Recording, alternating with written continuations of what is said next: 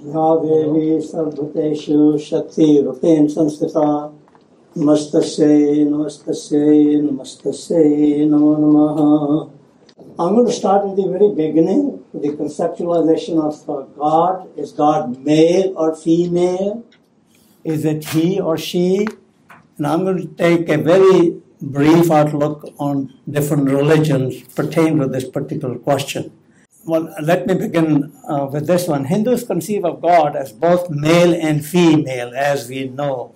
Lord Krishna in the Bhagavad Gita says, Pitaham asya jagto mata dhata pitamaha vedyam pavitram omkar riksam yajurevacha. Now this particular verse I'm sure is familiar to many of you since you have grown up in India. But Lord Krishna says that I am both the Pita as well as the Mata. So God is conceptualized in Hinduism both as the father and as the mother, Mata and Dhata and Pita. But in Christianity, God is conceived largely as a male figure.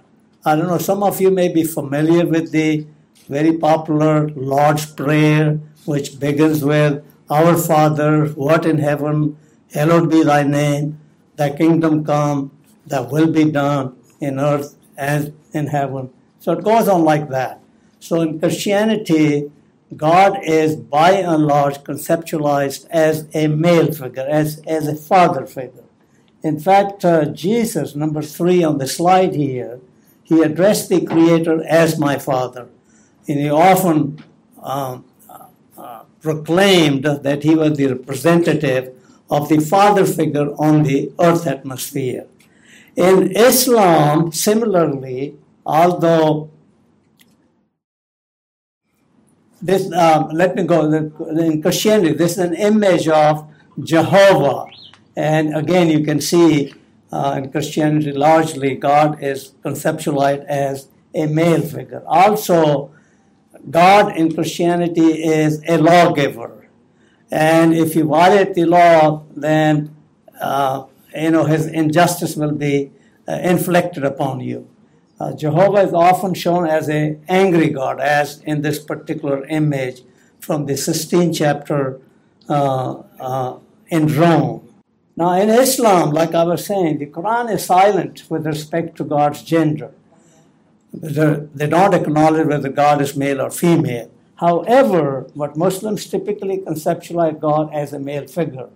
Because when they talk about Allah aapko punish kar dega, not kar degi, Allah aapko maaf kar dega, often the implication is that God is a male figure rather than as a male or a female figure. And also the 4 rightly guided caliphs were all men.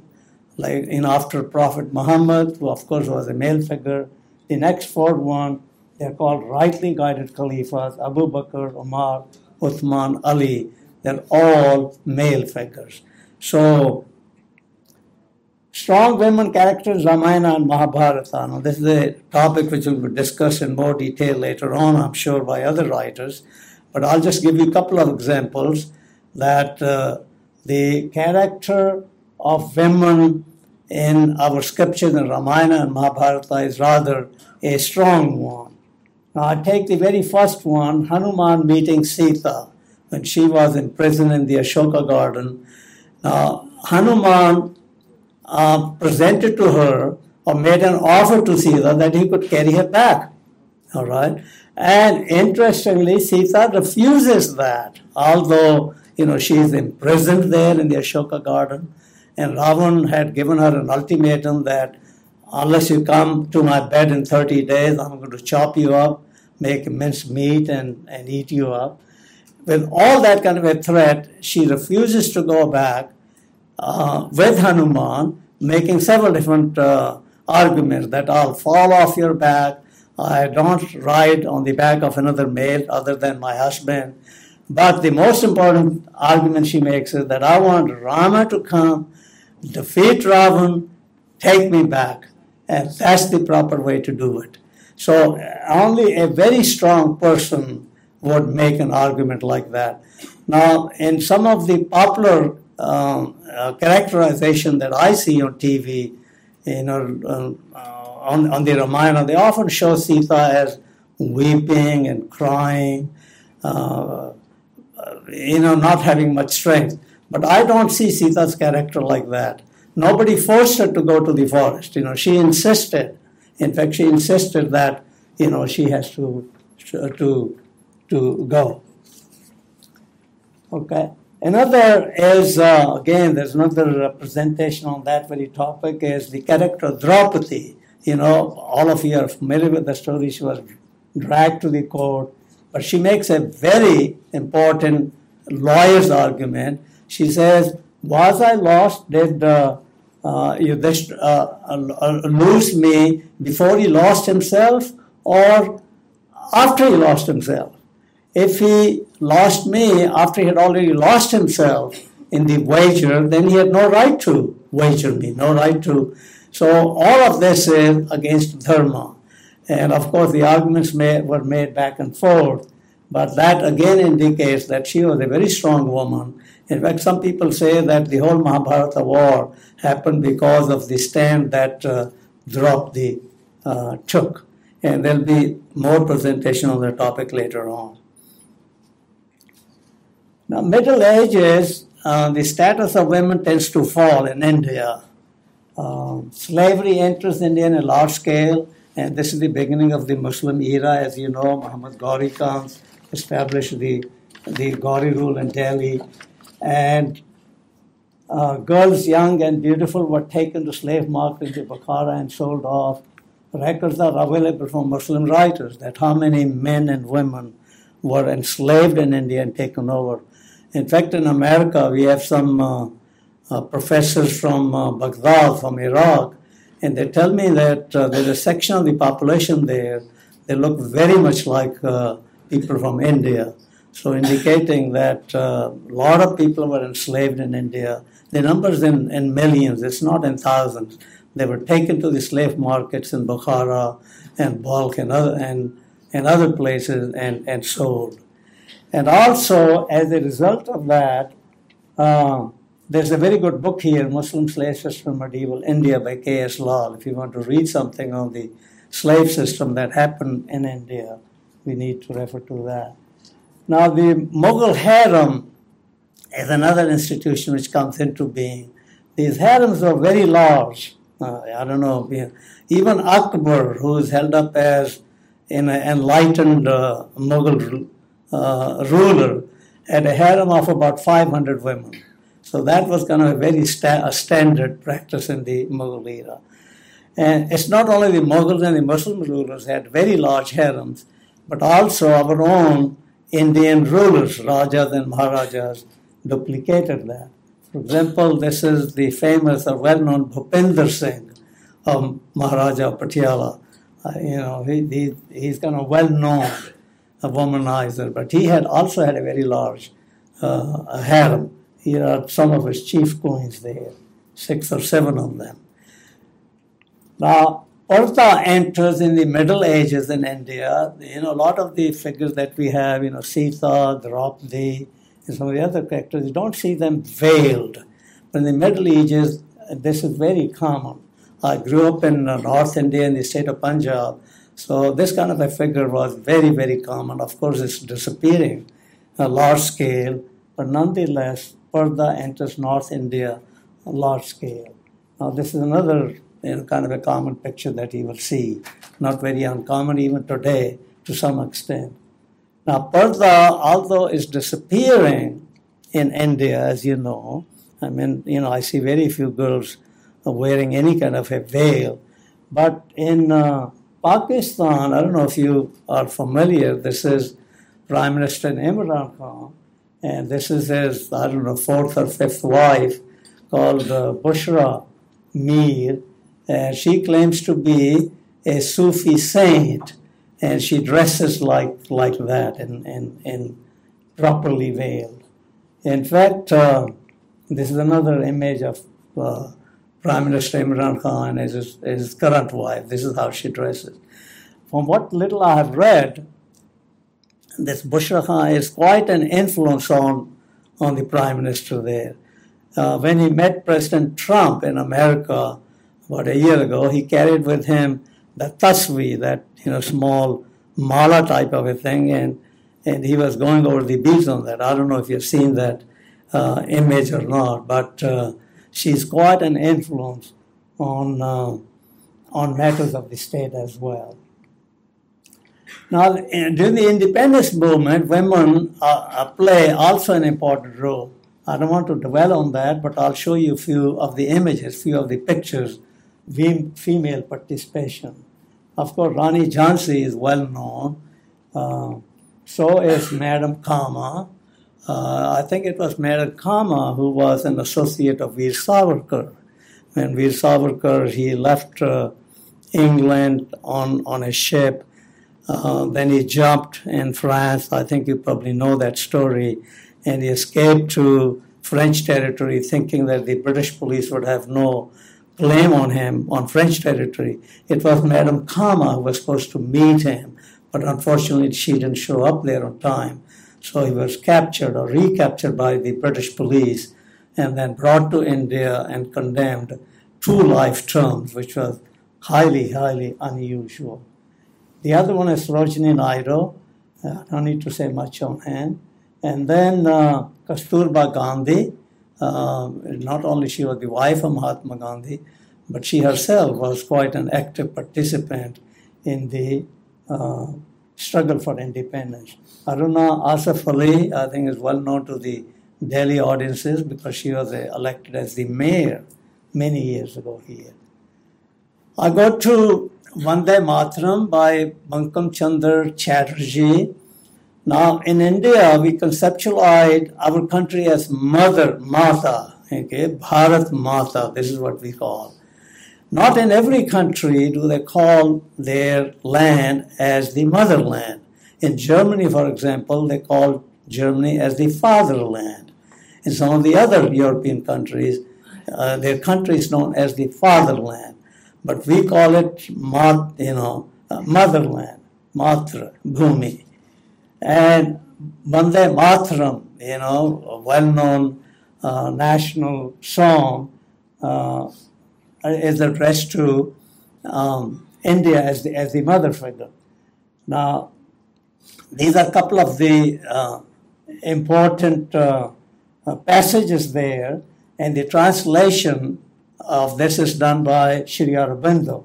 I'll read the last paragraph there.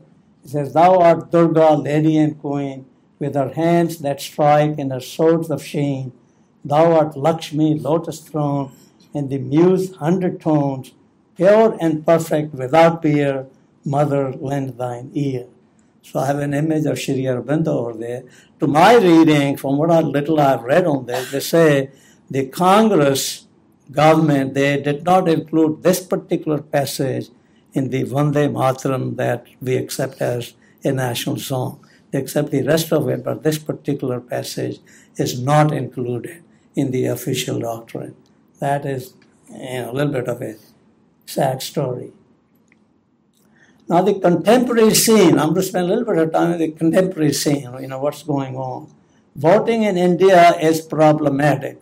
Why? Among the educated in India, voting is depressed. I'm going to spend a little bit of time on that. Hindus vote in lower numbers as compared with Muslims and other minorities. And here are the data I want to present to you. So the Hindu voting rate is the lowest. Sikh, 81%, Muslim, 70%, Hindu, 60%. So for whatever reasons, there are several different reasons, Hindu voting rate is the lowest in the country. So if you think that Hindus are disenfranchised, they don't, even though they are majority of the population, their concerns are not properly heard of. One reason for that is that Hindus don't vote at the same level as some of the other minorities do. In fact, the voting rate also is inverted in India. The more education you have, lower the voting rate, as you can see from here. Prime primary or middle school 83%, college 57%, postgraduate 41%. Now this is highly, highly unusual in the global scene. In the United States, where I teach and I live, the voting rate increases with education. Higher the education, higher the voting rate. Now this is how it is. In fact, the next slide will show you that. But in India, it's inverted. The more educated, higher the income you have, higher the education you have, lower the voting rate. And that is, I think, problematic. That's really, really sad. I show the comparison with the United States. The first column, voting rate increasing from 38% to 43%, 79% to 84%. So if you are postgraduate in America, 84% of the people would vote. In India, on the other hand, you can see it's only about 42%. So I think we ourselves are to blame. If people with higher education don't vote in the same percentage, the same number, obviously we don't seem to count to the same extent. This is in the US, higher the education, higher the income, higher the voting rate. In India, the pattern is like that. Higher the education, higher the income, lower the voting rate. It's inverted. Now here are some images that I picked up from the internet. You can see, women voting. I mean, from the images that you see, from the pictures that you see, there's a hardly college-educated women. I think, they are ordinary, working-class kind of women is the images that I see in large numbers. And as I indicated, Sikhs have the highest voting rate in India. I think I showed you about 81%. Well, here's an image of that. You can see how many of them are lined up. I don't see very many Hindus lined up to the same extent. So this is kind of really sad. Now, Hindus should learn from the Sikhs. Sikhs are active internationally, especially in Canada. So I'm going to make a few comments of Hindu and Sikh participation internationally, especially in Canada. Canada is a country with a population of about 35 million, 3.5 crore. And Hindus and Sikhs are about 1.5 million. But 50% of the Indians in Canada are Hindu, 50% of the Indians in Canada are Sikh. So Sikh and Hindus are kind of equally divided in Canada. However, in terms of the political participation, Sikhs do remarkably well in Canada. Now, here is Harjit Sajjan, defense minister. Now, can you believe that in Canada, you have the defense minister, a turban-wearing Sikh is the defense minister in Canada. In fact, there are 5 or 6 members of the cabinet. And as I say, the number is more or less the same as the number of Hindus in Canada. But they get organized. See, Gurdwara is a functioning institution. Unfortunately, our temples don't do the same kind of a job as the Gurdwaras do. Now, here is another image. He is Jagmeet Singh, leader of the New Democratic Party in Canada. This is the 3rd largest party. There's the Liberal Party, which is the largest, then the Conservative Party, and the 3rd largest party is the Democratic Party, New Democratic Party. Now, because this time around, the Liberal Party of Trudeau did not win a clear majority, so they have to bargain for a coalition government. So the Jagmeet Singh is playing a very important role. Now, 56 MPs elected in Canada in 2015. Okay, the number of Hindus is, I think, 3 or 4. Okay, so now, it's Prime Minister Trudeau. Okay, he was in India, I think, about a year ago or 8 or 9 months ago. It's very important for a Canadian leader to go to the Golden Temple. Here you see Trudeau, wearing a headscarf there and visiting the Golden Temple. I don't know if he went to Akshardham here. I don't know if he went to any Hindu temple. But, they know who support they need. Now, here is Prime Minister Trudeau, his wife and his daughter, as you can see, roti bel rahe hain. I mean, it's really amazing, the influence of Sikhs in Canada is, truly amazing. Unlike Hindus, because we simply don't do the same kind of a job. Okay. So this is kind of a comment on my part. Says, seek ye first the political kingdom, then all others shall be added unto it. I think historically, Hindus have given up on the political arena. I mean, this has been going for 1,000 years, Muslims came here, we didn't quite stand up to them. They established the kingdom and the Mughal Empire and so on and so forth. Even though we have good models in Ramayana, fighting for justice, in Mahabharata, standing up to your rights. For some reason, maybe some of the philosophies, negative philosophies, Brahma Satya, Jagat Mithya, ये जगत मिथ्या है, इसमें कुछ नहीं है, छोड़ो इसको. Maybe some negative philosophies took hold of India in the 8th century. Thereafter, I think, perhaps we declined. And then, of course, it continues not only under the Muslim and the British calm, and even presently, Hindus are disempowered. They really don't exercise, they don't have the same kind of political power. So, one more comment, and that is India's fractured electorate. On the average, 8,000 candidates for 543 seats. That means there are 15 candidates running for each parliamentary seat. What's the implication of that? The implication of that is that you need only about 20 to 25% of the vote to win. Well, if you need only 20 to 25% of the vote to win, an entrenched minority, if they have a block voting, about 15% or so, they exercise a great deal of influence. It's not just two political parties, you have 15 different political parties competing. So, and this is another problem that we have. Too many political parties, and all you need is about 20-25% of the vote to win. And so a minority can exercise a great deal of influence. And of course, you know who the block voting is. Hindus are politically weak in their own homeland. BJP and Hindus. Now, Conrad Elst is here in the audience. I saw him. He made an observation that even the BJP is in awe of the secularists. Don't expect them to do a great deal. They're a political party. They need to stay in power. They know where the votes are. So they cannot quite negate. So we must need to rejuvenate ourselves. We must need to learn from our compatriots. We must organize together. We must build temples which are not simply Murti Puja. We go and make some donations, but they have to be institutions where people are brought together and appeals are made not only in terms of religion but also on larger social and political issues. So this is essentially a few of the comments that I had to make.